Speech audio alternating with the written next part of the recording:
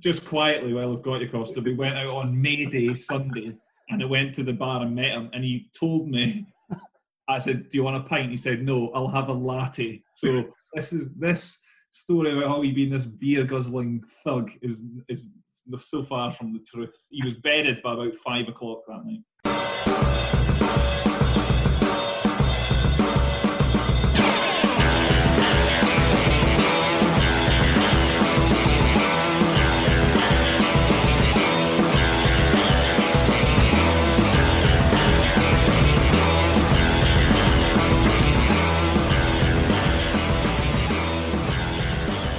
Welcome to Halfway Up Middle, Mike Lowe's bitch. Mate, did you get as nice a welcome on all the other podcasts that you've been on after bottling it the first time we asked you to come on here about 7 months ago? Not even close. Not even close. As you can imagine, going home to Aberdeen around Christmas and New Year is a pretty hectic time for myself and the kids. Get your excuses in there early, Kyle. Get them in early. Somebody has to. Yeah, for the sports fans out there, Kyle was supposed to be our debut guest, our first one, our launch guest, and he stood us up. So since then, he's been banned. So this is early recording. Sweens, no one's listening. It's recorded. It's all recorded, mate. We've had your house plugged, Carl. We've been listening for a few days. I'm kidding. 59 seconds we're in, lads. What's it? I enjoyed listening to you guys chatting a shaky about the team you put together, best Scotland team ever or whatever, and that was interesting. While I was with a trowel digging out the gravel between all the bricks in my driveway. Any glaring omissions from that team that you would have had in there, Kyle? Can you remember? It's a pretty hard team to pick, to be fair. It was clear to see varying opinions in there, and certain people slightly stronger opinions than others. Are you saying Liam just flopped over? Yeah, Liam just let both of you have the team that you wanted. Only thing Liam wanted was a left arm spinner in there. Mate, I tried my best. I tried to have you as my captain as well, Kyle, but Hoggy wouldn't have it, and neither was Shaky. But yeah. Tried to get Mark Watt in there as well. Shunned. Yeah. It was good fun. I've enjoyed listening to your podcast, Kyle. I liked Out the Shoe one. That was a brilliant podcast. Yeah, it was all right. He's quite good, isn't he? Your mate. He's good. But did one of the boys not have some technical issues? He had to leave the podcast or something, but he just left. He just left and didn't come back. Put him to sleep, boring Kyle Kutzer. Yeah. Wait, don't give the show away just yet. So back to Kyle, boring Kyle Kutzer. Is that what you've been doing in lockdown? Doing your driveway and your garden, stuff like that? Yeah, I've been cleaning up. I've turned into a proper builder, and that includes the body as well. So turned into an absolute belter. What have you been doing in the garden? Oh, mate, just cleaning things up. Stuff that I've been waiting to be done since we moved in about 4 years ago. It's good though, isn't it? I've been in the garden as well. Long list. You boys, yeah, well, I'm sure we'll chat about it when we get on there, so I don't want to give too much away. Mate, we're on. There's no introduction here. This is us, Kyle. We don't do this. Welcome to the show, Kyle. How was your experience living in Durham? No, this is us, Kyle. You're not getting a nice introduction on here. Negative. Oh, okay. Well, that's fine. Well, it's an absolute pleasure to be here with you two. Sweens is just off his pilot's lesson, and Hoggy's filthy beard. So there we go. We're all doing all right. You're a bit longer than I am at the moment, Hoggy. Actually, so you're doing well. I was actually thinking about. I actually bicked it off about 3 weeks ago or something, but it's come back quite well. Yeah. Yeah, it kind of hides the jowls, mate. It's a good use of facial hair, mate. It doesn't hide it that well, to be fair. Yeah, now that you're back in the office as well, mate, how's that gone this week? Mate, I love the office. It's only me in here. I'm in a big office building off Anderson Drive, Kyle, right? And it must hold about 1,200 people. I swear to God, It's me and the security guard downstairs. There's no one else in this building. It's the weirdest thing ever. It's like something off Probably The been Walking Dead or something. probably been studying that poster behind you as well, the one that's got all them cables on it. Make sure you know all your connections for the TV and all that. The TV. No, valves and fittings, mate. That's as exciting as my lockdown and has got. It's pretty grim, to be fair. And I hear down the grapevine that you and my brother are crossing paths every now and then. Mate, your brother has bottled it, much like yourself. Must be a Kutzer thing. I asked your brother for a coffee to discuss supply of his valves and fittings, and he I just ghosted me as well. Has he? I'll give him some stick about it. But, I have seen him walking into the office a few times. His office is round the corner from me, but he's always head down. It's always early in the morning, so. Oh yeah. Maybe the it depends. Call him later in the afternoon. I don't know. It might be a bit easier to talk to, but he once he gets his head down at work, I think he's quite I don't know. He might come across a little bit grumpy. Maybe. But I'll try him in the afternoon. That's noted. I think he's like anyone at the moment. Yeah, try him now. He's like anyone. He's desperate to hang on to his job like anyone in Aberdeen. You know. Not a good time up here. Not a good time.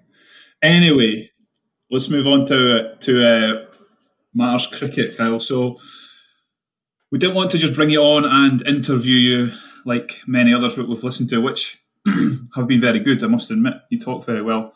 We wanted to speak a little bit about The Test, which is a series that's been running on Amazon, following the trials and tribulations of the Australia Test team, or Australian team in general, kind of post-ball tampering scandal. So we're going to try and pull out a few things that caught our eyes over that. First of all, I hope you watched it, Kyle, have you? I have. When I got the little heads up that we might be talking about it, I put on about 15 minutes to try and remind me what it was all about. so there it is in there somewhere, but it was right in the middle of the worst time during the pandemic that I was watching it. So I was probably watching it at 3:00 in the morning when there was nothing else to do. Good show in my opinion. Anyway, kind of unprecedented access to an international changing room. I haven't seen anything kind of as fly on the wall as that. I know I spoke to you, Hoggy. There was a few instances when batsmen have been given out, and you know how kind of tense that can be, and it's literally the batsman rattling his helmets, gloves, pads off walls, and it's just one poor fella in there with a kind of a camera. It must have been a wee bit awkward to record some of it. Yeah, it was class. It was really good. I know I've recommended it to a few people as well, and there's been a lot of the people around where I live that have watched it. It was really good. Like there was proper inside info in there as well. Like you said, inside the dressing room when Finch is coming in and throwing his stuff about a little bit, and it's just like, well, they're normal, aren't they? They do pretty much what we all do as well. You know, Parker was one of the worst at it, but we all do it every now and then. I reckon mine's maybe one in 15, 20 maybe. Are you a bat chucker, are you? I don't think I've ever seen you get angry.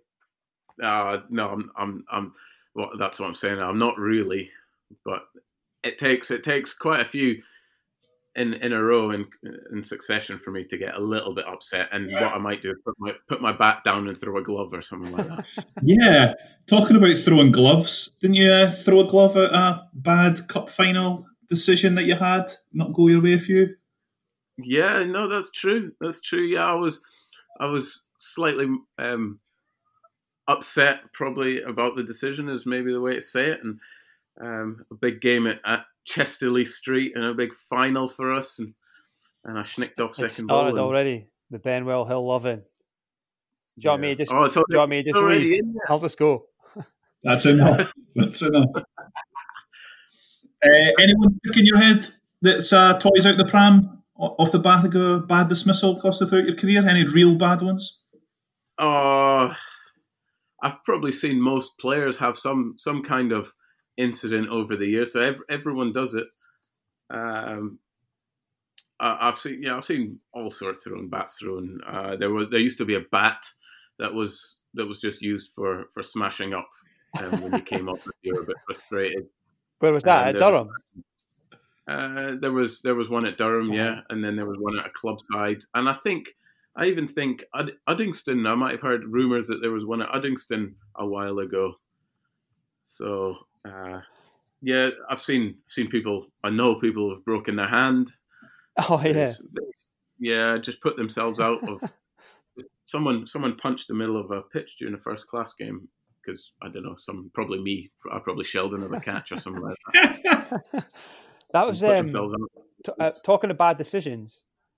That Labuschagne dismissal at Lords, where Joe Root just claims it on the half bounce, and it's on the big screen. Everyone can see that it's bounced, and he still gets given. And then Bairstow and Broad are just standing there at the back with that like smug grin on their faces. Like, how has he not launched his bat at them?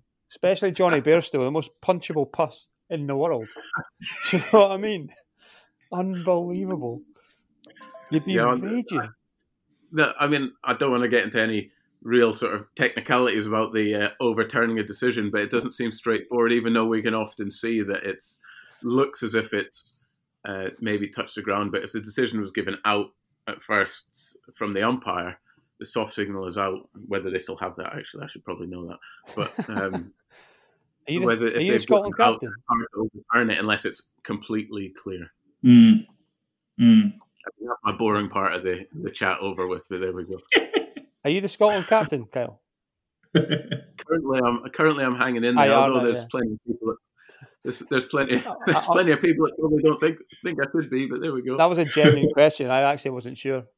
Did the players vote you in like Aaron Finch got voted in?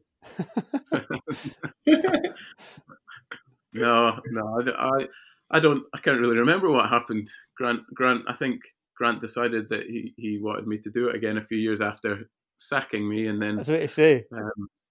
And then I guess I took it on again. That's quite a nice. When you go, sorry.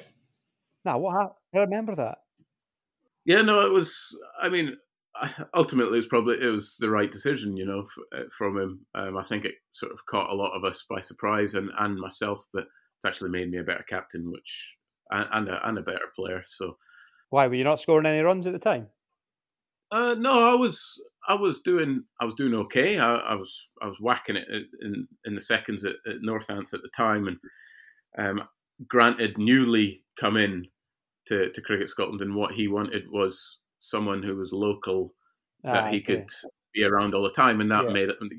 In hindsight, it makes a lot of sense, and it took me a few days to figure that out and maybe appreciate it, but he made the right decision there, and Preston had done an amazing job at the qualifiers. He'd done an amazing job and played brilliantly. And just to correct you in your podcast about the all-time team, and this is my views and my views only. Not of your employer. Preston performed much better when he went up to bat up the order than when he used to hide away from the new ball. There you go. He started off at the top, went down, and then maybe crept into the top 4 again. Didn't get into the top 3, I don't think. What number did he bat? He was forced to bat further up the order from a very tactical decision, and he went on to get player of the tournament at batting 3 or 4 or wherever it was. I said he got player of the tournament. I just said that he was better not opening the batting, where all the best bowlers would get him out, like me. I'm sure it was top 4. You said top 4, by the way. Look, I can't take Preston seriously, Kyle. I played in a regional game against him, right? And I bowled 5 dot balls at him first over of the game, then bowled a backhand slower ball, top of off stump. See you later.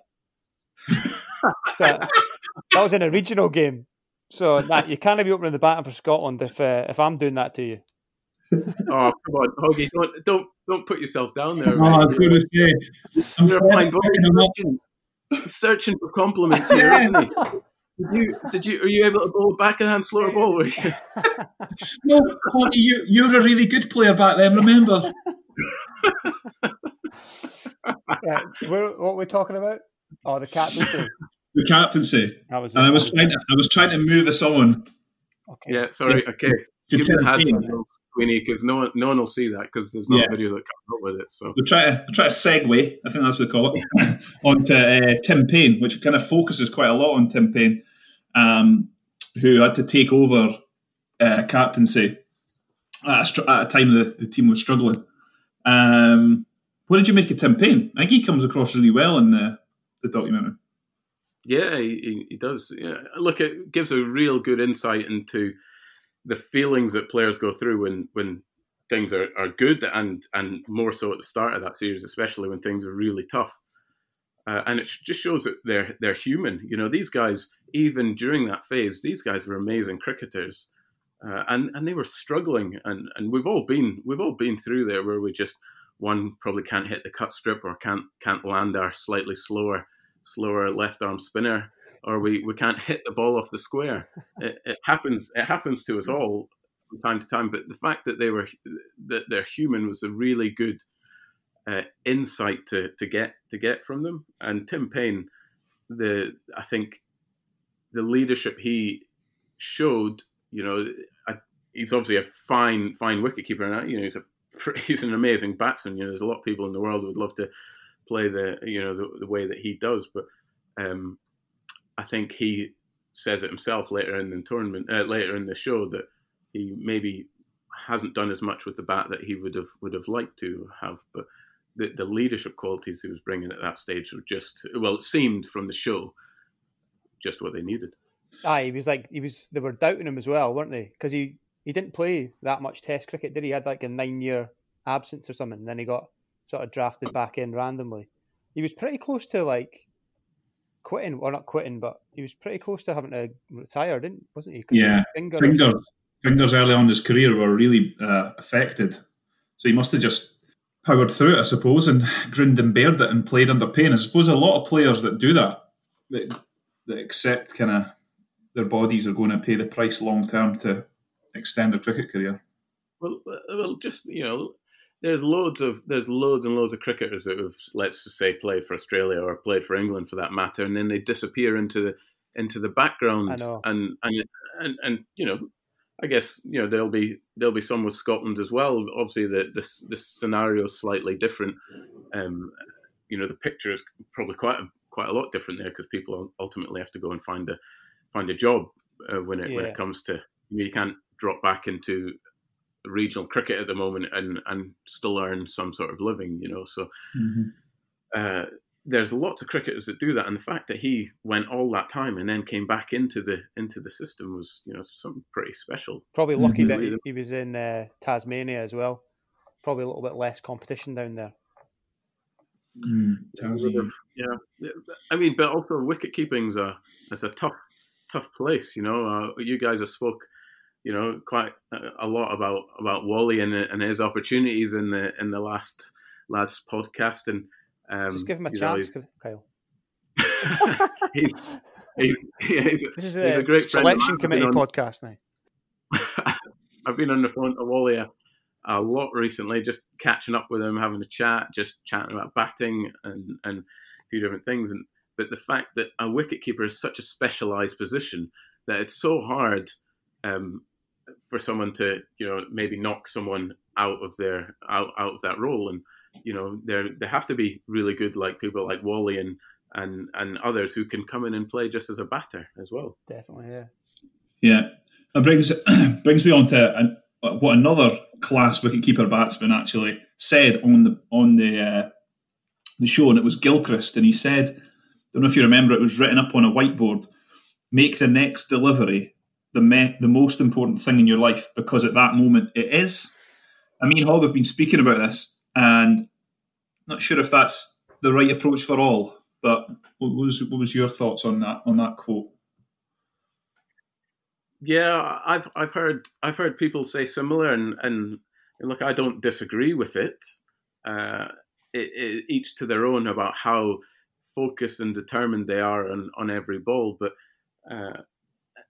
for me, if I was saying stuff like that all the time, I would just be building more pressure and building more I'd be worrying myself more and more and more. There's another quote in there.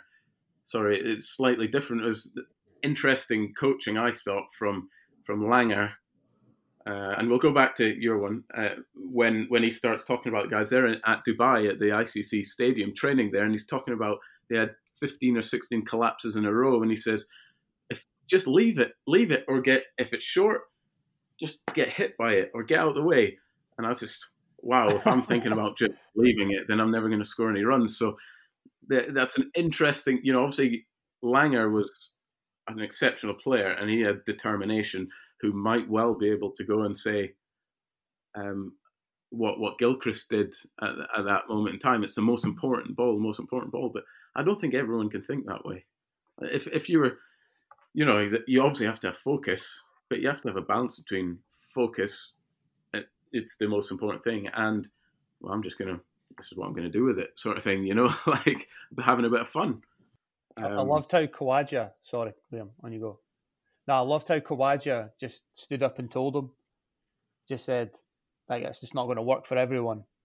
Everyone's different. And Khawaja himself was like, I need to go out and score or bat like I would bat. Because if he went into his shell, then he'd just end up having to kick his stumps over.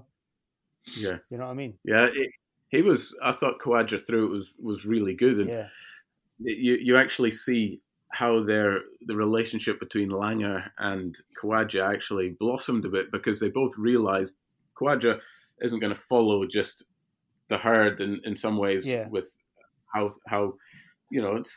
there's always going to be people who've got varying opinions, and that's important, but the way they sort of bounced off each other in the end with completely varying opinions was really powerful, because you can actually come across some really valuable stuff in there.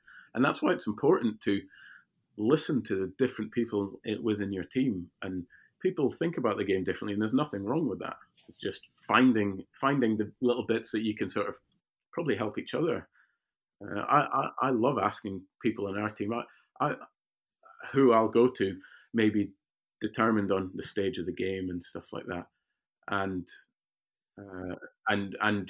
maybe if I need an answer straight away, or if I want someone who I think they've considered all these options here, I'll go to them right now. They'll know, and just helps me at times. So it's amazing how that Khawaja Langer is such a really good example. I know, two totally different like opinions and ways of going about it, but they both sort of just appreciated each other's opinions, didn't they?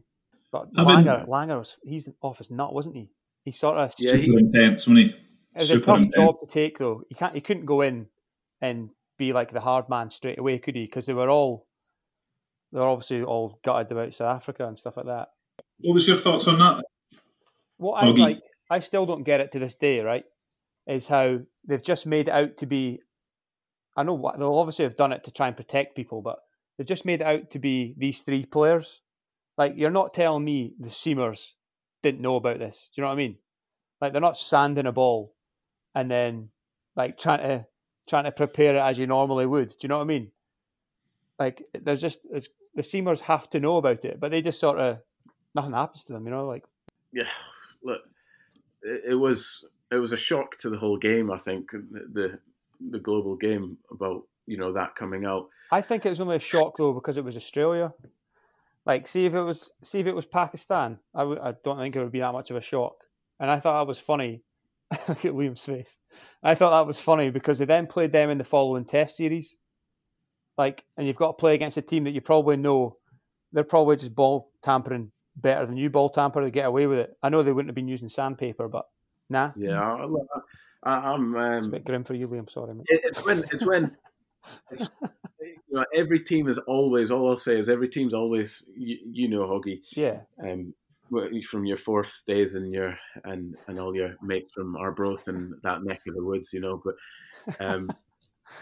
every team is always trying to gain an edge, and that might be from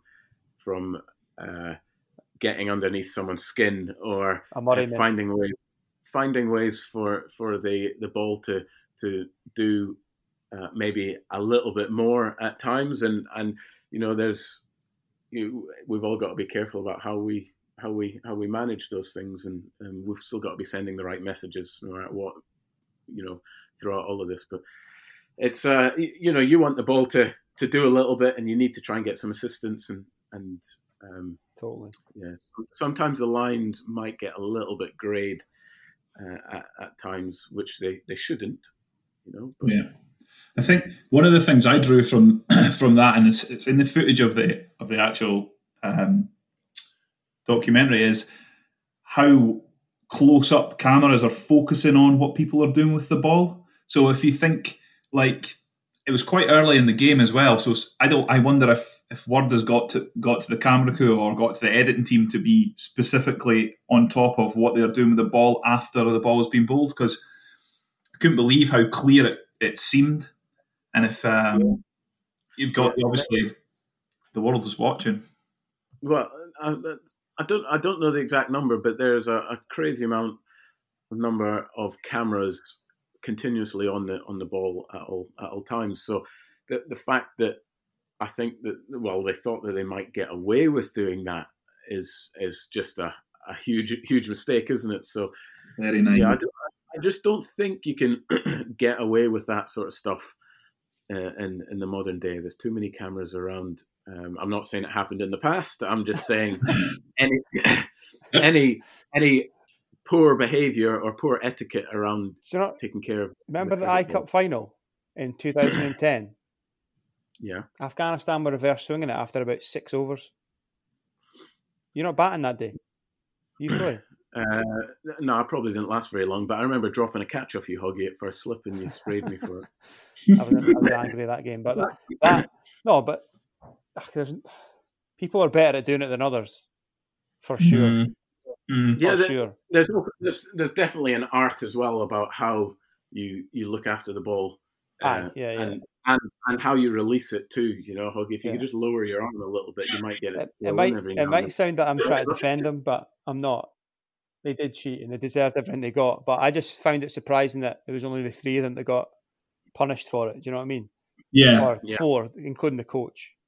Yeah, Lehman took the fall as well, didn't he? Aye. But I don't think it's any coincidence that Bancroft was the lad carrying the stuff in his shorts. You know what I mean? On after the youngest chap, and kind of not many caps behind him as well. There's pressure probably would be put on him, but it's good to know that captain will less cameras at the game, and that's a good point to go forward. I'll be worried about a little bit of chafe underneath those shorts at the end of the day. You spoke earlier, Costa, about players being human, and obviously the Australian team have kind of improved over the kind of show. And one of the games that it's the 5-0 series defeat in England, where I think it was 481 for 6, played 239, so defeated by 242 runs. That's Australia. Again, just shows you what was your thoughts on that series, and obviously, can you think of any real big thumpings that come to mind that you've been involved in, Costa, over the years?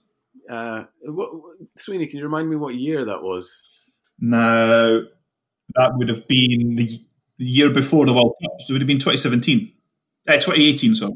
Wasn't that just shortly after England had lost to someone else? Yeah, yes. I think that was the only team they lost to that summer. Oh, was it? All right.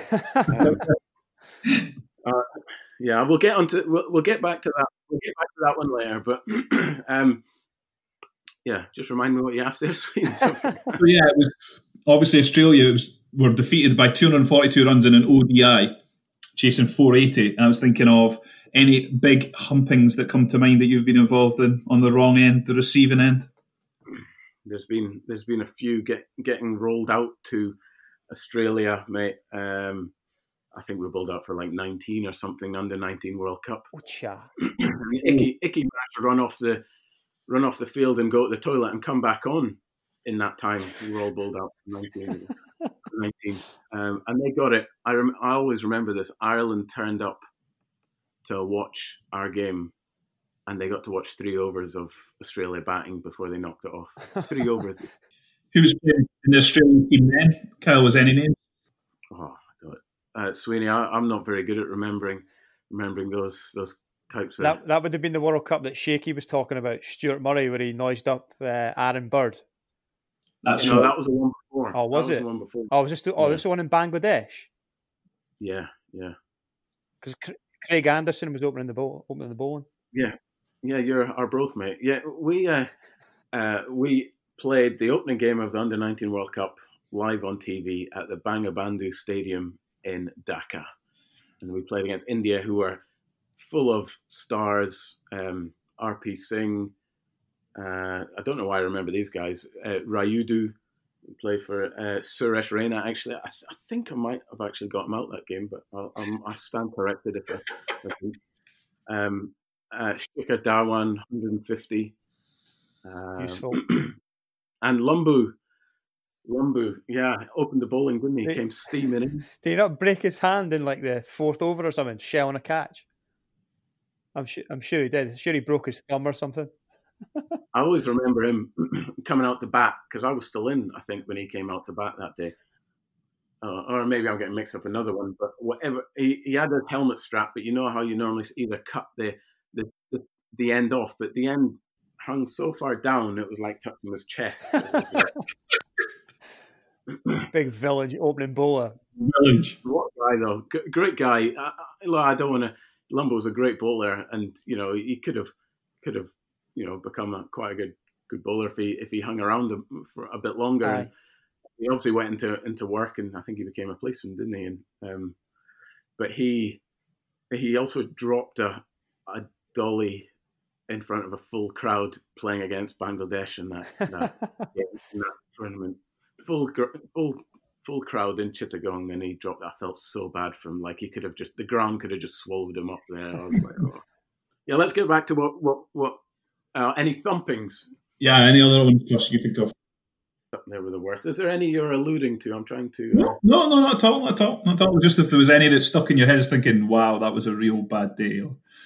Well, that same tournament, that game against India, actually, we won the toss, and I remember standing there with Mike Hendrick and Willie Morton, the late Willie Morton, and we said, "What should we do for win the toss?"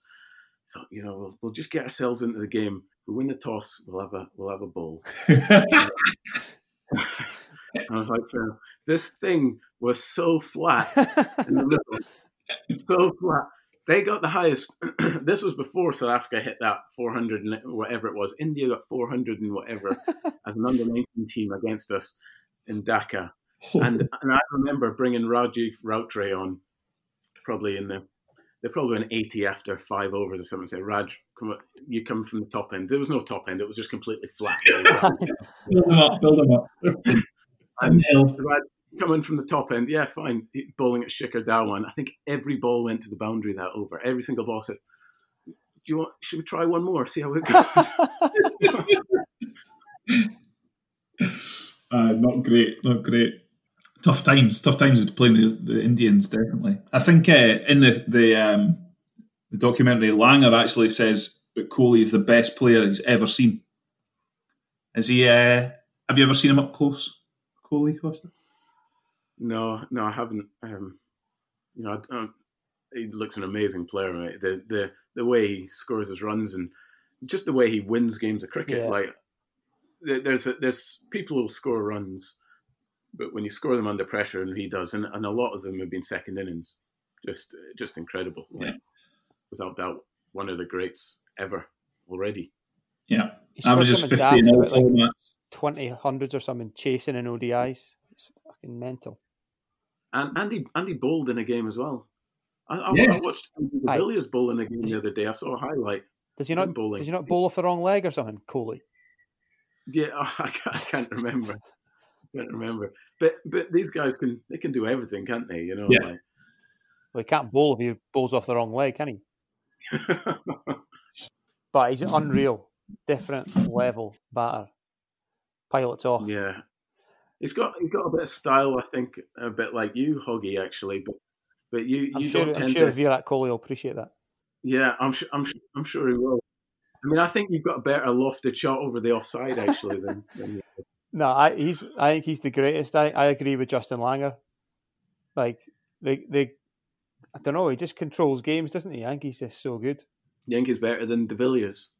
miles better than De Villiers. Just looks better. I think it just looks better. Yeah, De Villiers is. They're both amazing players. And you know, I might have come across earlier when I was talking about Langer and you know what he's saying when he was talking about guys just getting hit by the ball. You know, obviously this guy's a well experienced coach, isn't he? And he's got a trait about him that you know a lot of people wish we wish we all had in some ways, like that determination, that fight that sometimes, you know, I'm not saying people don't ever try, but it might elude us at times where it's really, really important, and the knowledge and the way it actually showed him growing through that whole phase of him starting as a coach when it was really, really tough to where it sort of ended was pretty spectacular how brilliantly he had done. So, you know, these guys are, you know, trying to be, you know, I don't want to be come across that, you know, I'm just trying to have a bit of fun in the podcast and make sure people appreciate that, you know, and have a bit of a laugh. But there's, you know, everyone I've spoke about today is, you know, one of my mates more often than not people like Coley and that, obviously. But, you know, I'm just having a laugh. Your mate. Who was that? Your mate Coley. I thought you said Coley. Coley. No, I rated Justin Langer, but I thought his coaching staff were quality as well. Like getting Ponting in for the World Cup. I thought the boy Shriram. Did you ever play with him for Scotland when he was a Saltires pro? He's a spin bowling coach for Australia, but he played for Scotland as a Saltires pro the year after Dravid or around about that time. No, I must not have come across him at all. Maybe you were a bit young. What age would you have been into that? Like, did you play with Dravid? I played a couple of games with Dravid. I got conveniently barbecued against Northants actually from Dravid, and obviously if he said no, then I was the one that was going to be going back. Yeah. It wasn't him. Granted, he was probably on 80 odd at the time. Yes, sir, I'll go back. What a player! Yeah, no, I thought the coaching staff were good. Like even the PT, he stood up against Langer. Like obviously they had those sort of management meetings, and they were talking about how they'd just gone through. I can't remember what series they were going on about, but they'd just gone through the team, just slating them. But then the PT just stood up and said, "Look, you've also just spoke about process, so you're just contradicting yourself." And they all realised that, yeah, fair enough, we can't be too harsh if we're asking them to sort of stick to the process. And that bears fruit, doesn't it? Because something changes. That India series where they come back from 2-0 down to win 3-2, the process, that was good. That yeah, mate, that's why. I mean, we sort of touched on it briefly at the start, but that's why it's so important to have a mix of personalities. You know, you can't always just have your mates around you, although they're fortunate to all be friends. You know, but I imagine over the years they've got to know each other really well, and it's something that, you know, I actually had a catch up with Grant Bradburn about a week ago over Zoom for you know, just a chat, and you know he's got his new job in Pakistan, and one of the things he realised when he came into Scotland was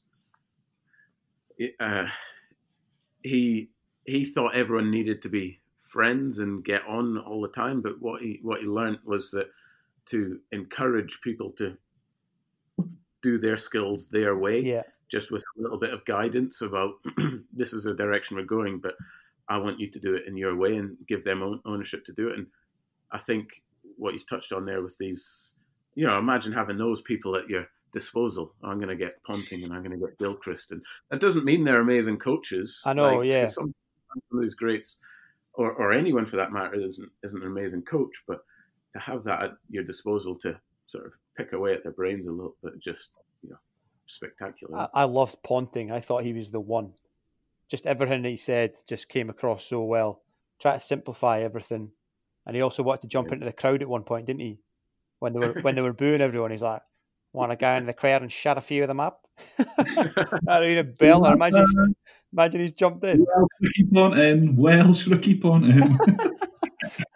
If you think about that group of coaches that they had then, they all had a streak about them, didn't they? That like when when they need to be tough, you probably were thinking, well, I wouldn't really want to get on the wrong side of these guys. And that's probably an element of a steeliness that Langer wanted to get across to their guys. Someone like Ponting and Gilchrist seem to come across with a slightly softer approach, but still have that in their makeup. Well, like when the Warner was like, I'm scared of getting out, and Ponting was like, what are you talking about? How can you be scared of getting out? You need to be going out there thinking you need to go and score some runs. And then he goes and hits 100 against Pakistan in the World Cup. Yeah, I think when they unveiled Steve Waugh and they brought him in for the Ashes, you could just see, don't even Steve Waugh likes anyone, does he? You just look the epitome of the villain or the steely kind of Aussie. But that team, that era for Australia, that is the true kind of golden generation, I'm sure, for Australians. Yeah, I'm sure you and Hoggy would have got a few of them out if you were bowling at fourths, no doubt. Well, to be fair, I have got a few of them out of my time, so. Wow! Save that for another podcast, won't we? Maybe I can interview you, Hoggy, about your career. Maybe you and Gouds should get together and have a bit of a chat, shouldn't you? Oh, no, because Gouds, he'll have taken more than me in one game. I did in my whole life. He got 5 one time. But, go for it. Yeah, no, I was just going to speak about Ashton Turner. That was the guy that kind of they focused I think it was his second innings of his ODI career. He got 84 not out to pull them home against India and level it up at 2-2. And that was kind of like a palpable turning point in the whole kind of documentary. Was there, which brings us on to what we want to talk about, which is the England game, and potentially the biggest upset in international cricket is what I've got written down here. But I spoke to a few of the players prior to that game, and they'd said they were actually confident. It was funny. I remember speaking to one in particular who said, "We're going to bat and we're going to score 350." Was that? And what did you think of that, Liam? We prepared extremely well. You know, like it's easy to say all the usual cliches, you know, but that was, we'd spoken about wanting to be a 320 team for quite a while, and to play that way, to score 320, which was becoming more and more of a regular thing in world cricket. You had to play a certain style of cricket to do that, and for us, you know, no disrespect to anyone within our setup and coming through, but for us to beat sides like England and Australia and these top teams, we have to be willing to play that certain brand of cricket.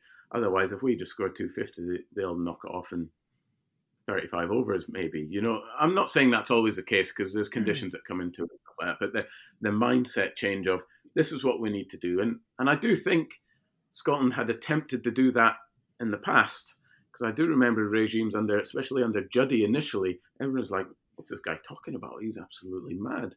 And he was just telling guys to go out and whack it. But it went from guys playing a conservative way to going out and whack it without filling the space in between. How they're going to be able to do that.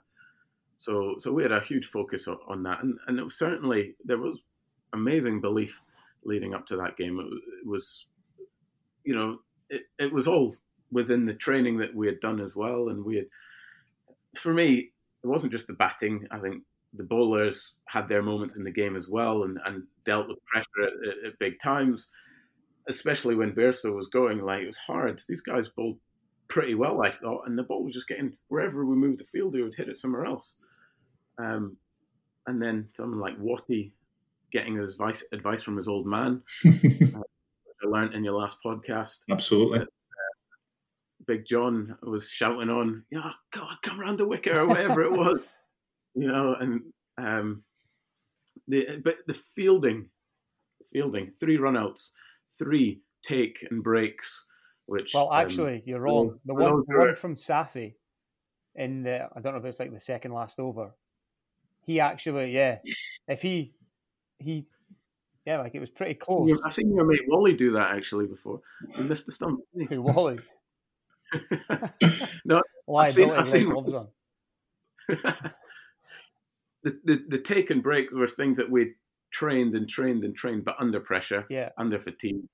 And I remember initially it was like, what is, we're like catching, taking the, hitting those flexi stumps, catch, hit the flexi stump. It was always, you had to finish every little execution of taking the stumps. Yeah. And it was like, initially it was a bit like, wow, this is a bit tedious. But then, going on however long we'd prepared like that for. And then we had 3 of them. So important. But the fact that you're taking the ball cleanly and you're in a good position to take the bells. And don't forget the guys who are picking the ball up cleanly in the wavy outfield. I was waiting to say, easy. Leesky and Watty, weren't they? Or the 2 I can remember. Yeah. Leesky was a joke. Like, you know what he's like? He would have been sprinting as hard as he can, pick up and throw. Yeah. Wild. Yeah. The one Watty throws the ball to Leask, that's the run out of route. And that's, if you This is you back speaking about your mate Watty again. Joe Root will get you a run out. It'll get you 20 runs in an over. And that, these fine margins. I must admit, it must be super satisfying as a coach to implement these types of plans and then watch it play out on like the biggest day in Scottish cricket, and the confidence that must have given. Maybe I'm wrong, but give like someone like a coach like Grant Bradburn at that time, to pull off something like that and to have implemented little things and to see it to play out it must be brilliant. Yeah, it just justifies some of the work they have been doing, but simply by practicing the skill doesn't mean that you'll execute it. You're never guaranteed to execute it, but the fact that we trained it, not just that, all the other skills, we trained them under pressure is the reason we succeeded, I think, on that day. I've seen many a good coaching session at all the teams I've been at, which, that's great, but there hasn't necessarily been pressure put on top. And you don't always need to put pressure on people when they're training, but you have to have some of that. And that was a clear focus. It's interesting. It's interesting you say that about the intensity, because I remember speaking to Liam about it and talking about players going out and just like having that freedom to go out and score. And I remember Steindl back in the day used to always go on about get rid of your fear of failure, just go out and bat. And he obviously had the same sort of mentality and plan that Bradburn had, but Bradburn obviously implemented it in a better way or in a different way. And obviously, as you say, the training was obviously much more intense. And they talk about that in the test as well. Langer talks about how a couple of the net sessions were some of the most competitive that he'd ever seen. And I remember when they're in Dubai for that test series against Pakistan, they have a clip of Stark bowling in the nets. It is a joke. No interest. And even Maxwell, he talks about it, saying he's shitting himself every time he goes in the nets. Yeah, I can't imagine back then having to go in a net and face Stark, Cummins, Johnson, and whoever else is running up against you. But, like touching on your thing you said about Pete Steindl, Pete did a great job for Scotland. He probably doesn't get the credit for some of the stuff that he did do. I agree. He was brave enough to pull together a young side of players, and I can't quite remember the transition from some people leaving and how it was, but he was brave enough to pull them together, and he stuck by majority of those players that whole time. And the ones that he didn't stick by, I'm not saying he didn't stick by, but ultimately you can only pick 14 guys to go on tour and 11 to go in the park. So people are going to get left out. And as far as I'm concerned, Pete did a brilliant job. And actually a lot of the attributes and the fundamentals the guys have today are because of him. Definitely. I think he unearthed Cloudy. Like, obviously Cloudy was a brilliant player anyway when he was bowling and stuff like that. But he saw something in Cloudy because he just had that sort of something a bit different, didn't he? He had that like whippy hockey sort of setup. Bendy leg. No. Loves a nutmeg. But he definitely saw something in Cloudy, and Cloudy's obviously like different level. A total joke how good a player he is now. Yeah. Cloudy's got some amazing skills, and he's got some skills that some of us will only wish we would ever be able to do. But Cloudy has evolved his game so much, because when I first played with Callum, he batted 11 for Scotland. And I'm not saying he was a walking wicket, but I never saw him get more than 5, I reckon. But you could see he could play because he could hit the ball in the nets.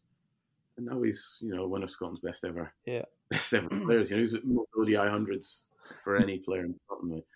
Yeah, scary. But intensity in training, that's what we're talking about. Intensity in training. Yeah.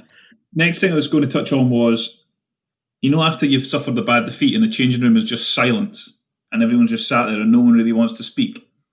There's quite a lot of that in the Australia camp, which kind of surprised me. I didn't think at that level they would be that sitting in silence. I thought they'd be getting out of the system quite early. We spoke to Mark Watt, who was telling us a little bit about the West Indies one in Zimbabwe. Is that something that brings back those feelings of sitting in silence, Costa? I would.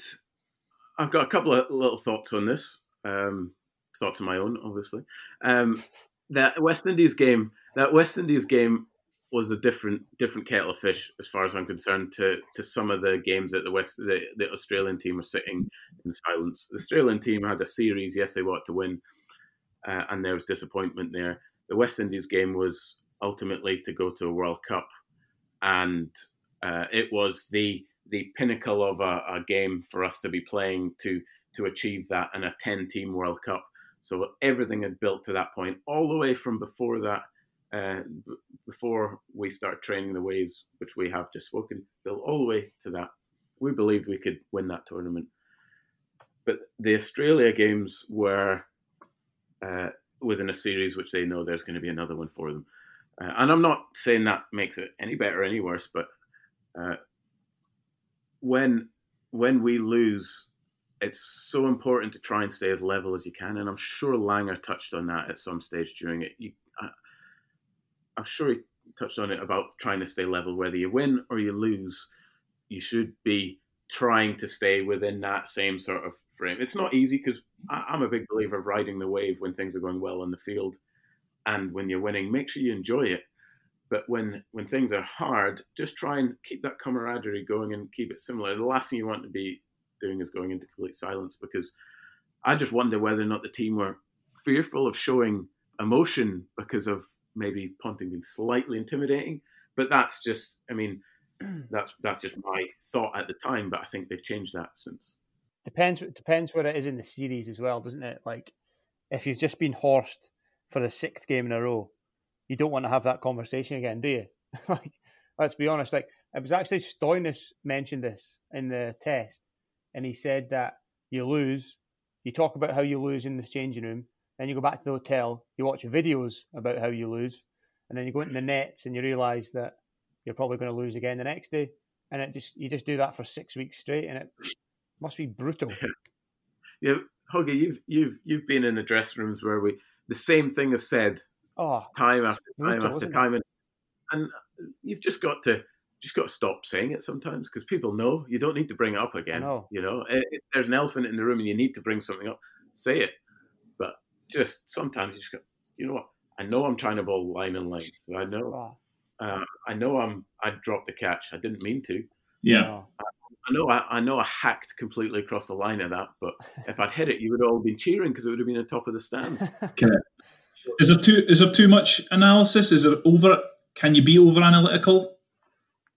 Oh yeah, definitely. Different groups can take it in different amounts. I always find that certainly on the test, if you watch Mitchell Starc in the meetings, he could be anywhere. He is not giving a shit in those meetings. Do you know what I mean? Like, all his job is to try to bowl as fast as he can. Do you know what I mean? He's not going to listen to anyone talk about batting or anything. Do you know what I mean? And Ben Stokes, I always remember an article that came out from Ben Stokes a couple of years ago. He said, once a meeting goes past 5 minutes, I might as well not even be in the room. Exactly.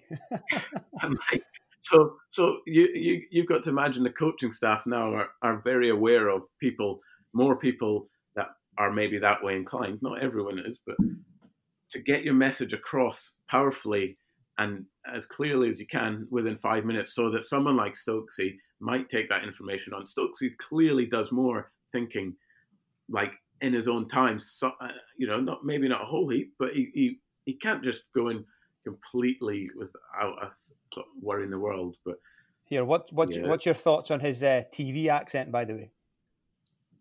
His TV accent, I might have missed this.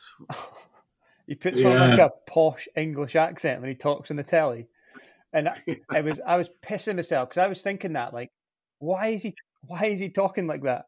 And then it's obviously because he's like surrounded by turn up because he's like surrounded by like folk from the south of England all the time now. But there was a game it must have been last year or maybe a year before, I can't mind. And they were interviewing him, and he was like, "Oh yeah, great test match." and then Mark Wood came on. He was like, "Who was that? That's some PV accent you've got there." Do you know what I mean? Just called him out live on the telly, and I've just noticed that his accent changes. Do you not think? Oh, I hadn't seen that clip. I think it's hilarious. Yeah. I think it's reviewing one of the tests last year in the Ashes, and it's the two of them stood out there in the middle, and Mark Wood calls them out. I'm pretty sure it was after a game that Mark Wood bowled different class. He won the game. It was one of his first games back from injury or something, and he took a fifer or something.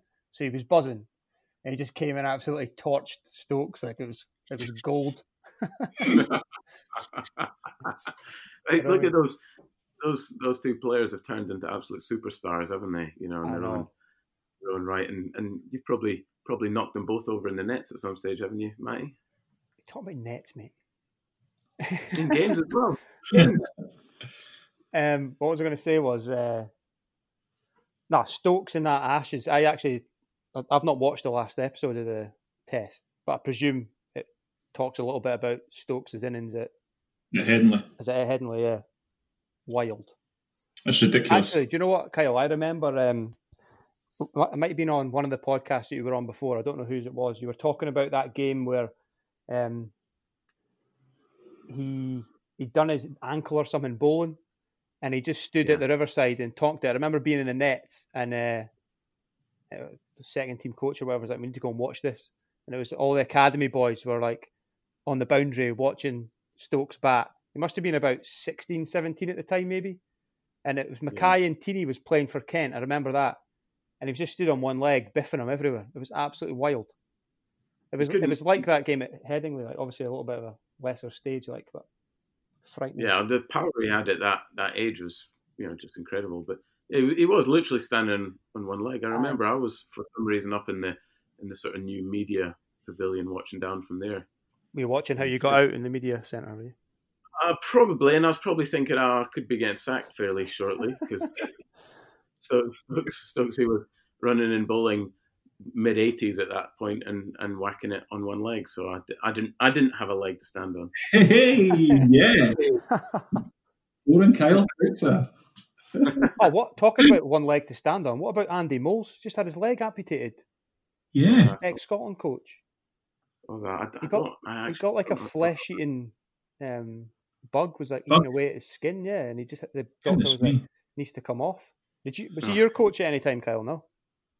Yeah, I think I played one game under Andy, and I think I got out second ball. That was only when I got a chance.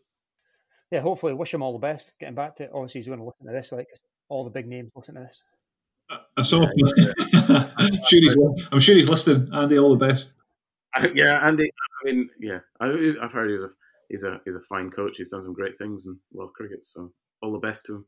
Yeah, Costa, I just wanted to touch on. Obviously, we see throughout the kind of bowlers and various kind of fielders on the treatment table getting strapped up before they go out to war. You've obviously had quite a few seasons playing kind of championship cricket. How did you cope with those kind of long seasons and days in the dirt? Hard, mate. Really hard. Like, obviously, there was some great times, great fun. Winning a few bits here and there along the way, and that sort of makes it all worth it. But cricket's one of these sports that, when you perform well, it's amazing. Like the feeling is so, because you get such a reward for it. from your teammates because they're like, yeah, get in there, you know, and especially in multi-day cricket. Eh? Yeah, and that keeps you going because you fail a hell of a lot more than you do and perform, you know. So I went through various different stages of having real tough times, and I managed it in slightly different ways. And you look back and you think, oh, maybe I could have done that slightly differently. So I had some hard times, but I had some great times. But trying to managing your body through some of it, you've always got niggle. Always. I'm a batsman. I've always got niggle. I feel sorry for bowlers. All they ever do is moan about their toenails and stuff like that. Proper cricketers, mate. When I think of it's one of those kind of memes, isn't it? What I think a pro cricketer does and what a pro cricketer actually does. And I think I've spoken to a few of the lads who have had kind of, it's a series of travel lodges and Premier Inns and, bad run of form. It's not long before it becomes a pretty lonely, dark place. Yeah, obviously you touched on it there, Costa, but what did you do to get through it, mate? Oh, there was a time I just went off and just needed to be by myself and just bought myself a nice 6-pack and just went sat back at home and turned the TV on. What's your 6-pack of choice, Kyle, out of interest? I reckon it was a pack of John Smith's, actually. I don't know why. John Smith's was probably on deal at the corner shop there when I was on academy wages. Solid. And just try and take your mind off it sometimes, because as cricketers we find it so easy to just mull things over and like, what's going on? What am I doing wrong? Should I have my bat here? Should I stand like this? Should I just stand reasonably upright? The fundamentals of the game is quite easy. Have a good base that you can move from and your head somewhere above your feet and try and get your weight going forward and back.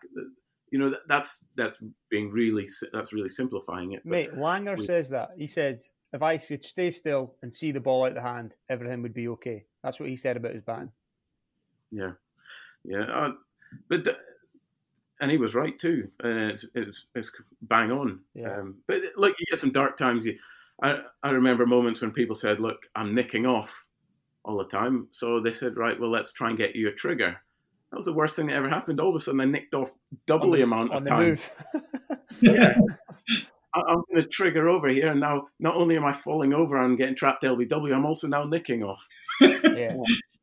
So, but then I mean, I've had various niggles throughout and the wrist has been an ongoing niggly one that still plays its part today, but it also played its part in making my game what it is, actually, because I had to reduce my game. Definitely. My last 2 years at Durham, or maybe 3, I didn't want to say anything. My wrist was so bad, I was holding my bat in one hand, but I still scored hundreds somehow. I don't know how. It's mental.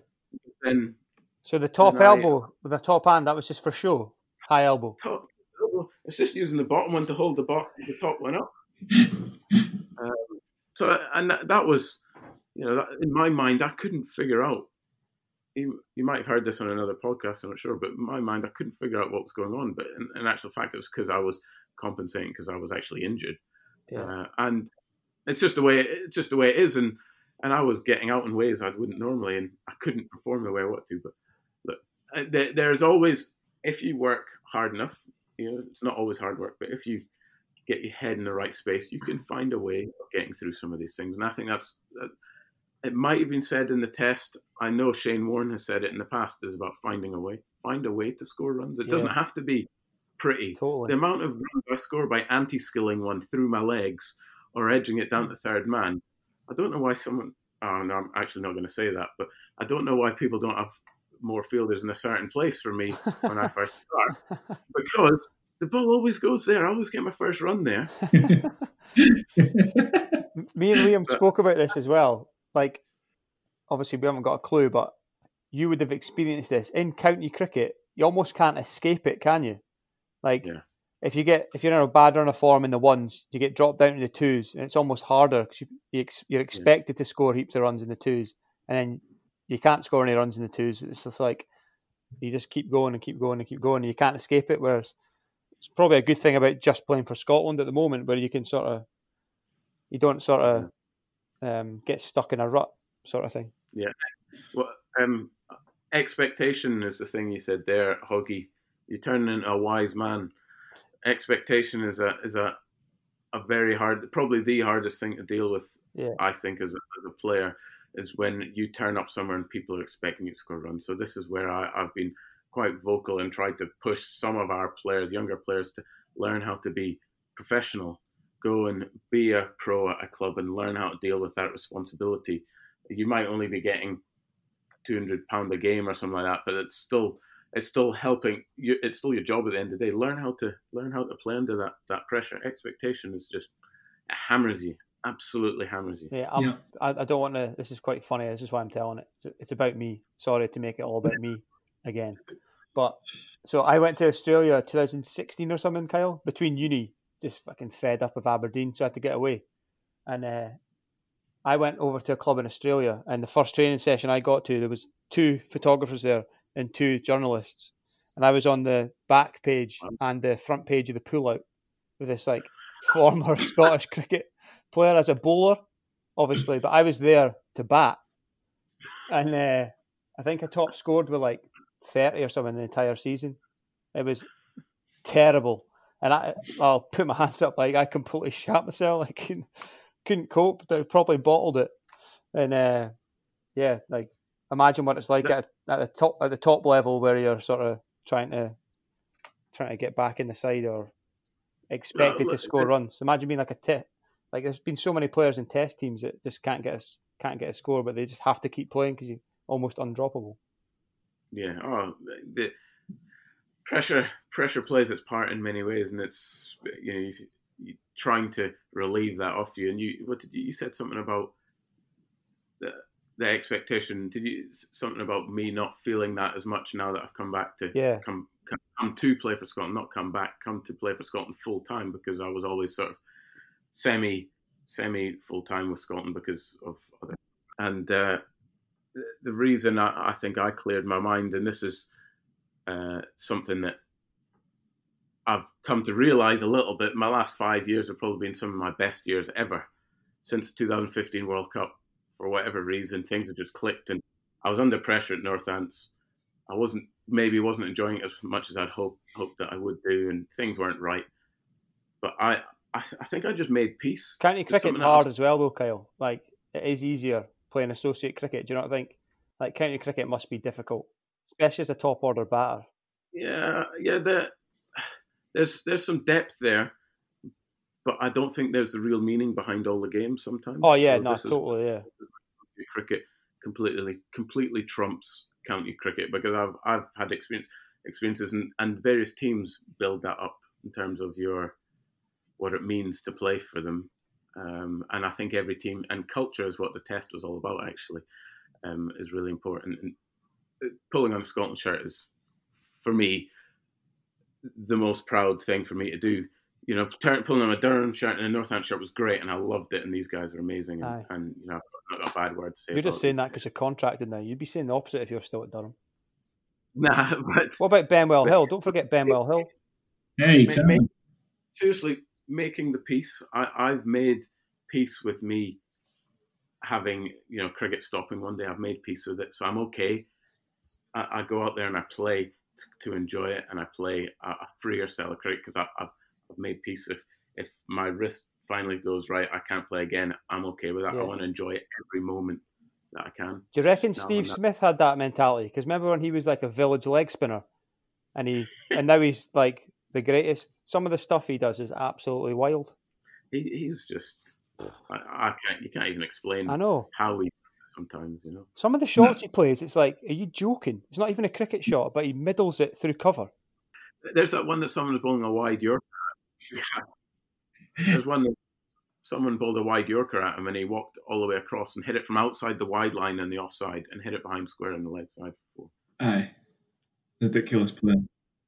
But just on the Test series, the culture is the big thing that Langer really wanted to change about how how they would play the game hard but play it fair, and how they would be portrayed by other teams. This is Australia coming, bloody hell, they're going to play hard, but they're a good bunch, you know. They're not going to step over the line, sort of thing. I think that's so important, and that's such amazing thinking from him to try and pull that all together. He spoke about being good citizens and good Australians. That was what he spoke about when he took over, and not just about being great cricketers, about being great people. But I remember one of the closing scenes is them all having a beer in the same changing room. So this England and Australian players are in little groups chatting away to each other, and I thought that was magic to see that at that very elite level. You could see that kind of good level of sportsmanship, which is probably being thrust upon them, really. But they've done really well in taking that forward. It seems like that part of the game has not completely left, but it's gone away a bit from the culture of the game, and finding ways to try and keep your guys around to have a beer and have a bit of fun one day. I know some clubs do it really well still, and others not as much. But phones these days, people get them out, and there's always someone else to do. I've got a party to get to. I've got something else to get to. So I think that's so important for people to keep learning. Have a beer or a Coke or whatever. Just go and chat about cricket. Yeah. Costa, know how you spoke about making peace. Was there a eureka moment? Was there a moment where you were content in having that kind of ethos going forward? Was there a specific line in the sand, or did it just kind of naturally happen as you got a bit older? Yeah,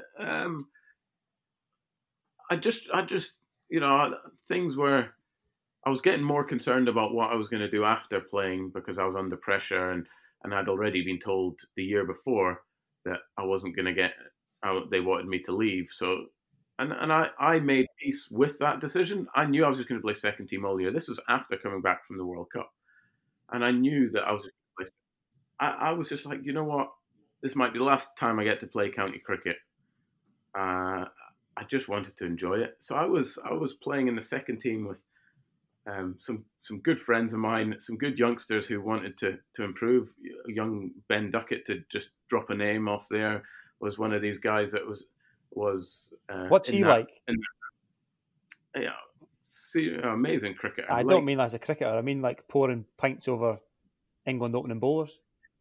Yeah, look, is that what happened? I don't know. I don't know the truth behind the story, but Ben was, I would probably say, a little bit devious as a youngster, but he's matured.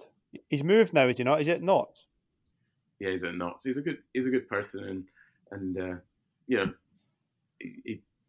we all make mistakes, don't we? We've all done things we wish we would have. So that was a good time in the second team with boys like that. Yeah, I just tried to enjoy it, and I didn't want them to.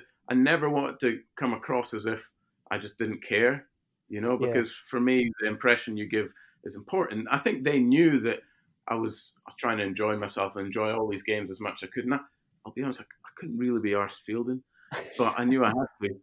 And because I think Phil Rowe was the second team coach at the time, majority of the time, and then Kevin Innes the odd game, and I would just go and stand and slip and just make sure I enjoy. I don't know how I took some catches, but I'm a proper genuine 50-50 in the slip cordon, so there's no way. So I'd somehow made peace with it, and I was okay, because I think in my heart I really wanted to go and play for Scotland, and I was not taking for granted that I would just walk straight back in there and play, but it was something that was always holding me back, because you guys, Hoggy, when you were involved, and I was always missing out on some of the stuff, and like I've always said, playing for Scotland, pulling on that shirt is pulling for your country is ultimately a little bit different to what it is. Yeah, and the county, albeit they all mean a lot. Did you ever feel under pressure or feel obliged to remain with Durham rather than breaking off and going up to represent Scotland, or was that pressure put on you, Costa? You couldn't go. They're not interested, are they, Kyle? Massively, I was massively torn. Like, there was. I always felt as if the people and the staff in Scotland, my perception could be wrong here, but I always felt as if they didn't feel that I wanted to come back. But then my main employer was Durham, and they wanted me to gain experience, but they felt it would be better for me to stay at Durham. So there was always I was getting torn, and there was times I was like stood upstairs in the hallway at Durham back going, I don't know what to do. And there's a big game there, and there's a game for Durham. I might get, and then they would dangle a carrot. I might play first team, and I was like, and I was properly stuck at times. Like I was walking circles around the upstairs corridors at Durham, not knowing what to do. And then I had to go and play a game. I was involved in games, so. But there we go. That was a tricky time, and that's hopefully a transition and a phase that I can maybe help cricketers, after, from now onwards, someone like Watty who's hopefully going to maybe continue with some counties or Munsey or whoever case maybe, because it's hard. It's a relationship. You got to have a good relationship with your county coaches and your Scotland coaches. That's interesting. Huggy seems to have frozen there, isn't he?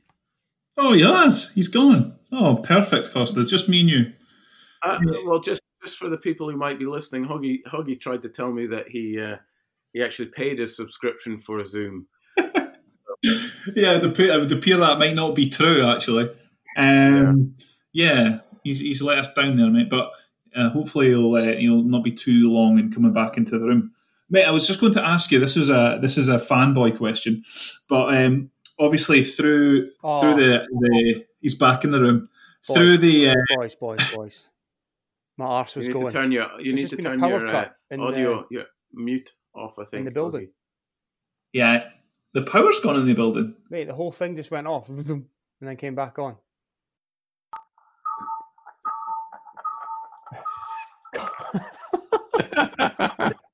Right. That has never happened before in this building. The fucking power's gone off. How are you still recording those? Zencaster's off. Yeah, Zencaster's off, but I'm downloading it. So leave that as it is, so it can download everyone's audio files. Yeah. And you'll record on Zoom from now forward. Yeah. I'm so sorry. Where were we? Do you know what you're doing here, Hoggy? Mate, this Zencaster's a ball ache, isn't it? It's Liam's idea. Wow, there he goes. Liam's next door neighbour's got Zencaster or something, so you recommended it. Well, Hoggy, now you paid your subscription, which was kindly spoken about when you disappeared, but you paid your subscription. You should maybe do it through Zoom now. It's a fair point.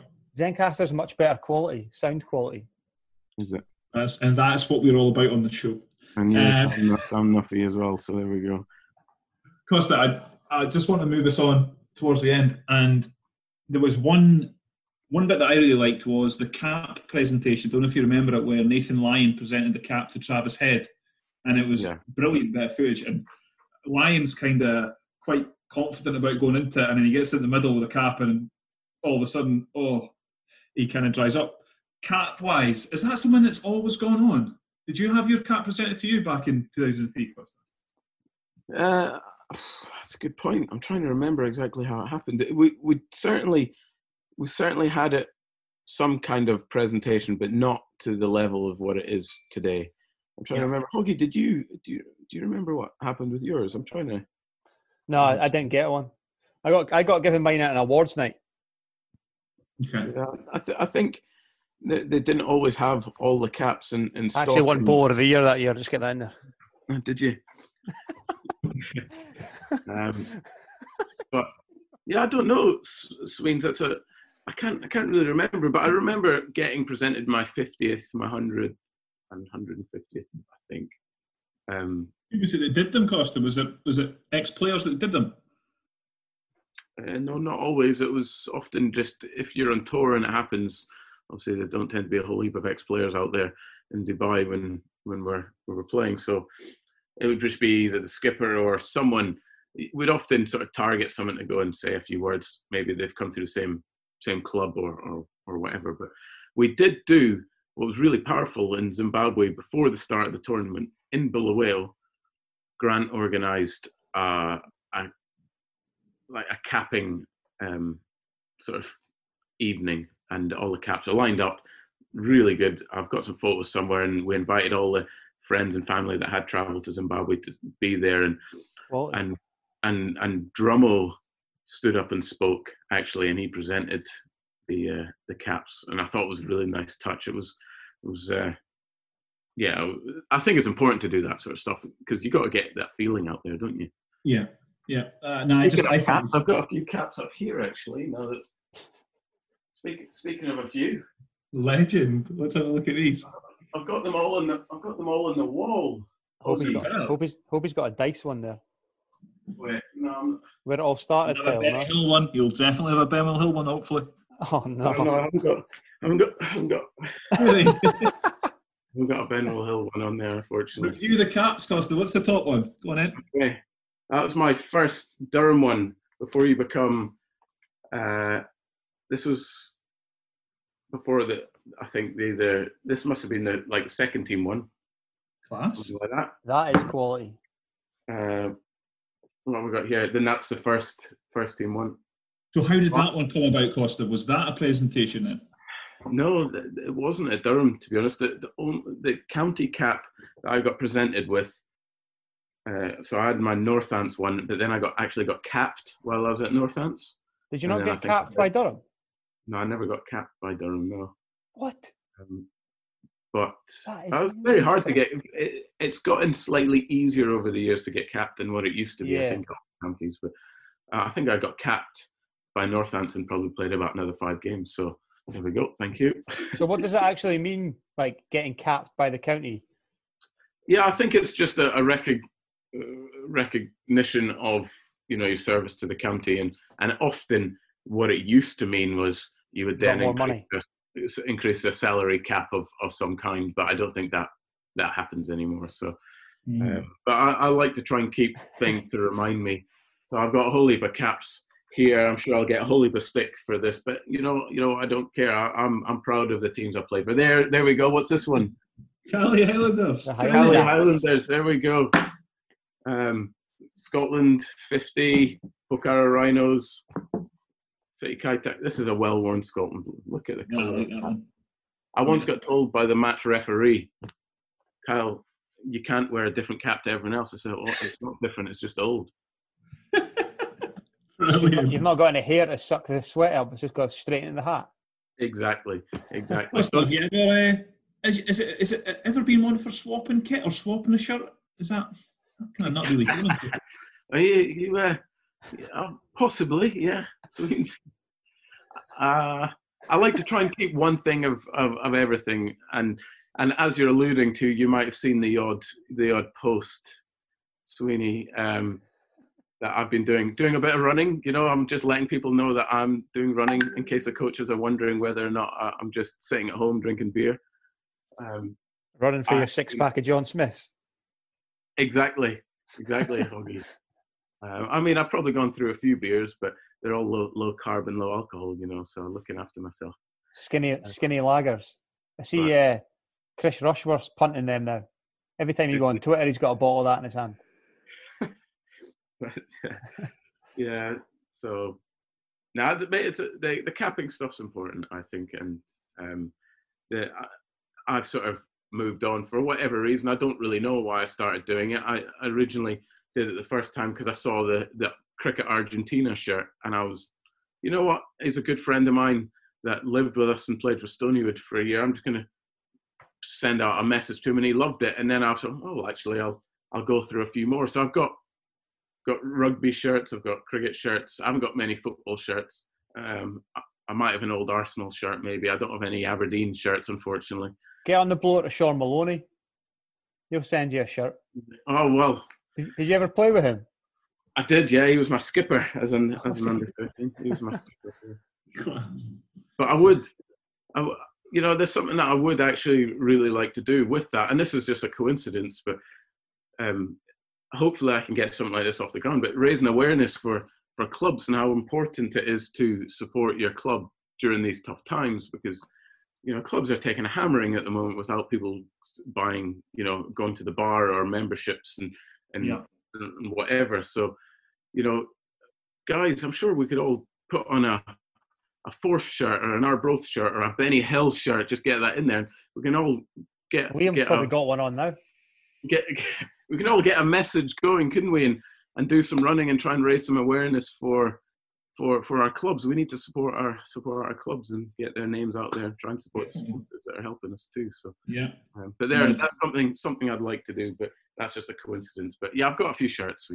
Magic, mate. Get it started, and then that'll bring us on maybe with my final fanboy question, and that's obviously the presentation of a different type of award, which was Kyle Kutzer MBE. So who presented that? Somebody surely showed up to give you that medal. Yeah, I can't quite remember who it was. No, you actually went to Buckingham Palace, didn't you? Yeah, it was. Aye, some folk what don't. Day? Right? What day? I was very lucky because I was able to bring along my folks, and Sarah came along. My wife came with me, so. It was an amazingly special day. You walk in, you're not allowed to take your phones or anything in or to take photos. So you have to, they kind of force you to buy it was quite expensive actually, buy the package for photos for the day. And it's like, absolute jokers, man.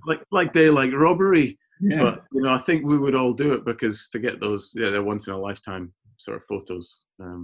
Although it was the second time I'd been in there, but it was, the first time actually some photos came out, so it was nice to. When was the first time you went in? Every time the county championship winners, I think they go each year. I think at some stage. 08-09, double, wasn't it, Costa? 2 years consecutive. I think the only reason I know this because talking about years and dates just doesn't work with me. But the only reason I know this is there's a shirt up in the wall that's got 2007 on it, so that means it's the year after. So that's the only reason I know. Fair play. Hoggy, you'll know an MBE, a family member with one, haven't you? Well, that's what I was saying. He never went. Did he not? Nah, not into that. He got his presented to him. Sports fans, this is Hoggy's granddad, Christopher Plomo, MBE. That's it, CHP MBE. He got his presented to him by Sir Gary Sobers, actually. Oh, wow. Yeah. Whereabouts was that, huh? For his services to cricket. He went down to Edinburgh to get it. It was like a big Sport Scotland do. Aye. Which is one for services to cricket as well. Yeah, he got it back in the day. When it meant something. Didn't just give it to someone. Yeah, I think maybe they second game. These things are getting easier to come by as well. It's like the capping system. They're handing them out these days. To be fair, he got it for his services to quit cricket. Well, it was to cricket, but mainly is like coaching and stuff like that. So, that's what happened. But, I actually had to make a video yesterday, and you know how hard it is to record a video of yourself trying to talk about yourself and talk about getting an MBE and I was stood in our utility room, only because it's got a white wall behind me, with a cat tree holding my phone up in front of me so it was the right height, trying to stop me getting a light switch in the video. And it took me 2 hours, take after take after take. And it was embarrassing. But I guess the whole thing, you have to. You can nominate other people. You do. I didn't realize this. You can nominate anyone if they're doing a genuine service, and what they've got to try and do then is to differentiate between them to see who should be awarded one. And I guess I was one of the lucky ones that someone thought I must have done something reasonably decently, and they're probably going to pull it back off me now that we've had this conversation on here. But. I'm so glad I submitted that form back then. I'm so glad. No, well deserved, Kyle. Definitely. No, Cricket Scotland have got a lot to thank you for. Yeah, I'm being serious. I'm not taking the piss. No, thanks, Huggy. Sometimes it's hard to tell with you, Huggy, but no, I do appreciate those words. Yeah. Not always us being blokes. It's not always easy to take compliments, is it? But I'll take them on board, and thanks to you guys as well. I'm not sure if it's the end of the show, but I'm making it the end of the show. No. Yeah, mate. Thanks to you guys. I've loved every one of your shows, and I've loved the interaction you're having with the boys, and how it's a different kind of different kind of conversation, a bit more social, maybe, rather than an interview at times. So I think they've been great, and I'll certainly pop it back on and listen to your podcast when I'm doing the garden again, lads. Mate, that's it. That's all I do. Podcast on garden. Love it. It helps me. It helps me when I pull that shirt and I need to go running. Listen to podcasts as well. Yes, mate. Nah, thanks very much for coming on. There's a few things that we've missed, but overall, the test was pretty decent. The only thing about the test was I watched it at the same time as The Last Dance, so it's difficult to compete with that. You know, yeah, Last Dance. Last Dance is the one. Jordan is the one. Me and you both being basketball nuffies as well. Exactly. I didn't even know you like basketball. Are you a big fan of it?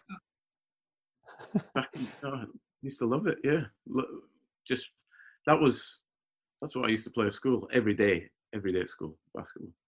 Who was on the back of your basketball vest, Costa? Who was the name? Jordan was the only one I had in the back of my vest. I mean, he literally dominated the whole game, didn't he? Yeah, that was such a good. I loved The Last Dance. I actually fell through the floorboards at my school one day. I went up for a massive layup, and I came down because I couldn't reach the ring, obviously, and I came down and before I knew it, I had one leg through the floor and another leg was up here. What school is this at? At Aberdeen Grammar School. Oh, they were well renowned for developing their basketball players. No, I loved it. I thought it was good. Jordan's a total rogue, wasn't he? Like, just said it how it is. If teammates didn't like it, then go play for someone else. Yeah. You ever played with anyone like that? Anyone who backed himself that much? No, I couldn't. No, not to that level. Anyone to Jordan. Yeah. How can you compare? But tell you what, was Mike Lowe not like that growing up at Dice? Mike Lowe, yeah, Mike Lowe. Who's Mike Lowe? Oh, me and myself and Mike, we get on fairly well, and he's been very good to me. He's always backed me the whole way. What a man! What a club man as well, Mike. Top man. He was quality on Gaudi Stagger. Yeah, was really good on Gaudi Stagger. Obviously, you've heard Lager and Run a Mile. But, he was good. He was good that weekend. Hey, Hoggy, maybe when things calm down a little bit, we'll have to have a bit of a one-on-one and see who comes out on top. Well, Lager off, mate. If you want to go pint for pint in the Benny Hill bar, geese it. Both of them. Is the Benny Hill, is the clubhouse named after Liam? Almost. El Sweeney Pivy, because the amount he talks about Benny Hill. It's El Sweeney roof. There's just a constant leak there. There's been a leak ever since Sweeney's left. What happened? Talk to us. No, I don't know, mate. I don't know. Sweeney's just taken parts of it away with him, possibly. But he's well renowned around the club. The boys love him. They say some good things about him and said he was a good bowler back in the day. The only time I ever seen him, he lobbed up a few pies, but. Well, that'll be him crying himself to sleep now, Kyle. Yeah. I'm only kidding, Swins. Swins, you were my go-to man when I was skippering you. So there we go. But lads, be good to actually catch up and do this face to face one day, and maybe we'll have some sort of shoot off or something like that, Hoggy. I'll take you one. I'm well keen for that. I'll give you a one-on-one anytime. Oh, I'd love it. And another thing, do not let this facade about Hoggy being some kind of beer drinker get to you. Yeah. Jesus. Just quietly, while I've got you, Costa, we went out on May Day, Sunday, and I went to the bar and met him, and he told me, I said, do you want a pint? He said, no, I'll have a latte. So this story about Hoggy being this beer-guzzling thug is so far from the truth. He was bedded by about 5 o'clock that night. It was a cappuccino, mate. It wasn't a latte. Skinny latte. Yeah. Right. Cheers, Kyle. That's been quality. Yeah, class. Loved it. If you fancy doing anything any other time, just give us a shout, lads, and we'll think out the box and have a bit of fun. Good fun, lads. Good work with all your other stuff. It's been class. I'm loving it. Really. Nah, mate. I've listened to you as well, so without being a fanboy, but you've been tremendous in the other ones as well. It's been good. Good work. Big shout out to you boys. Good effort at not trying to be a fanboy there, Liam. I'll do it out. Cheers, Kyle. Quality. Cheers, boys. Take it easy. See you later.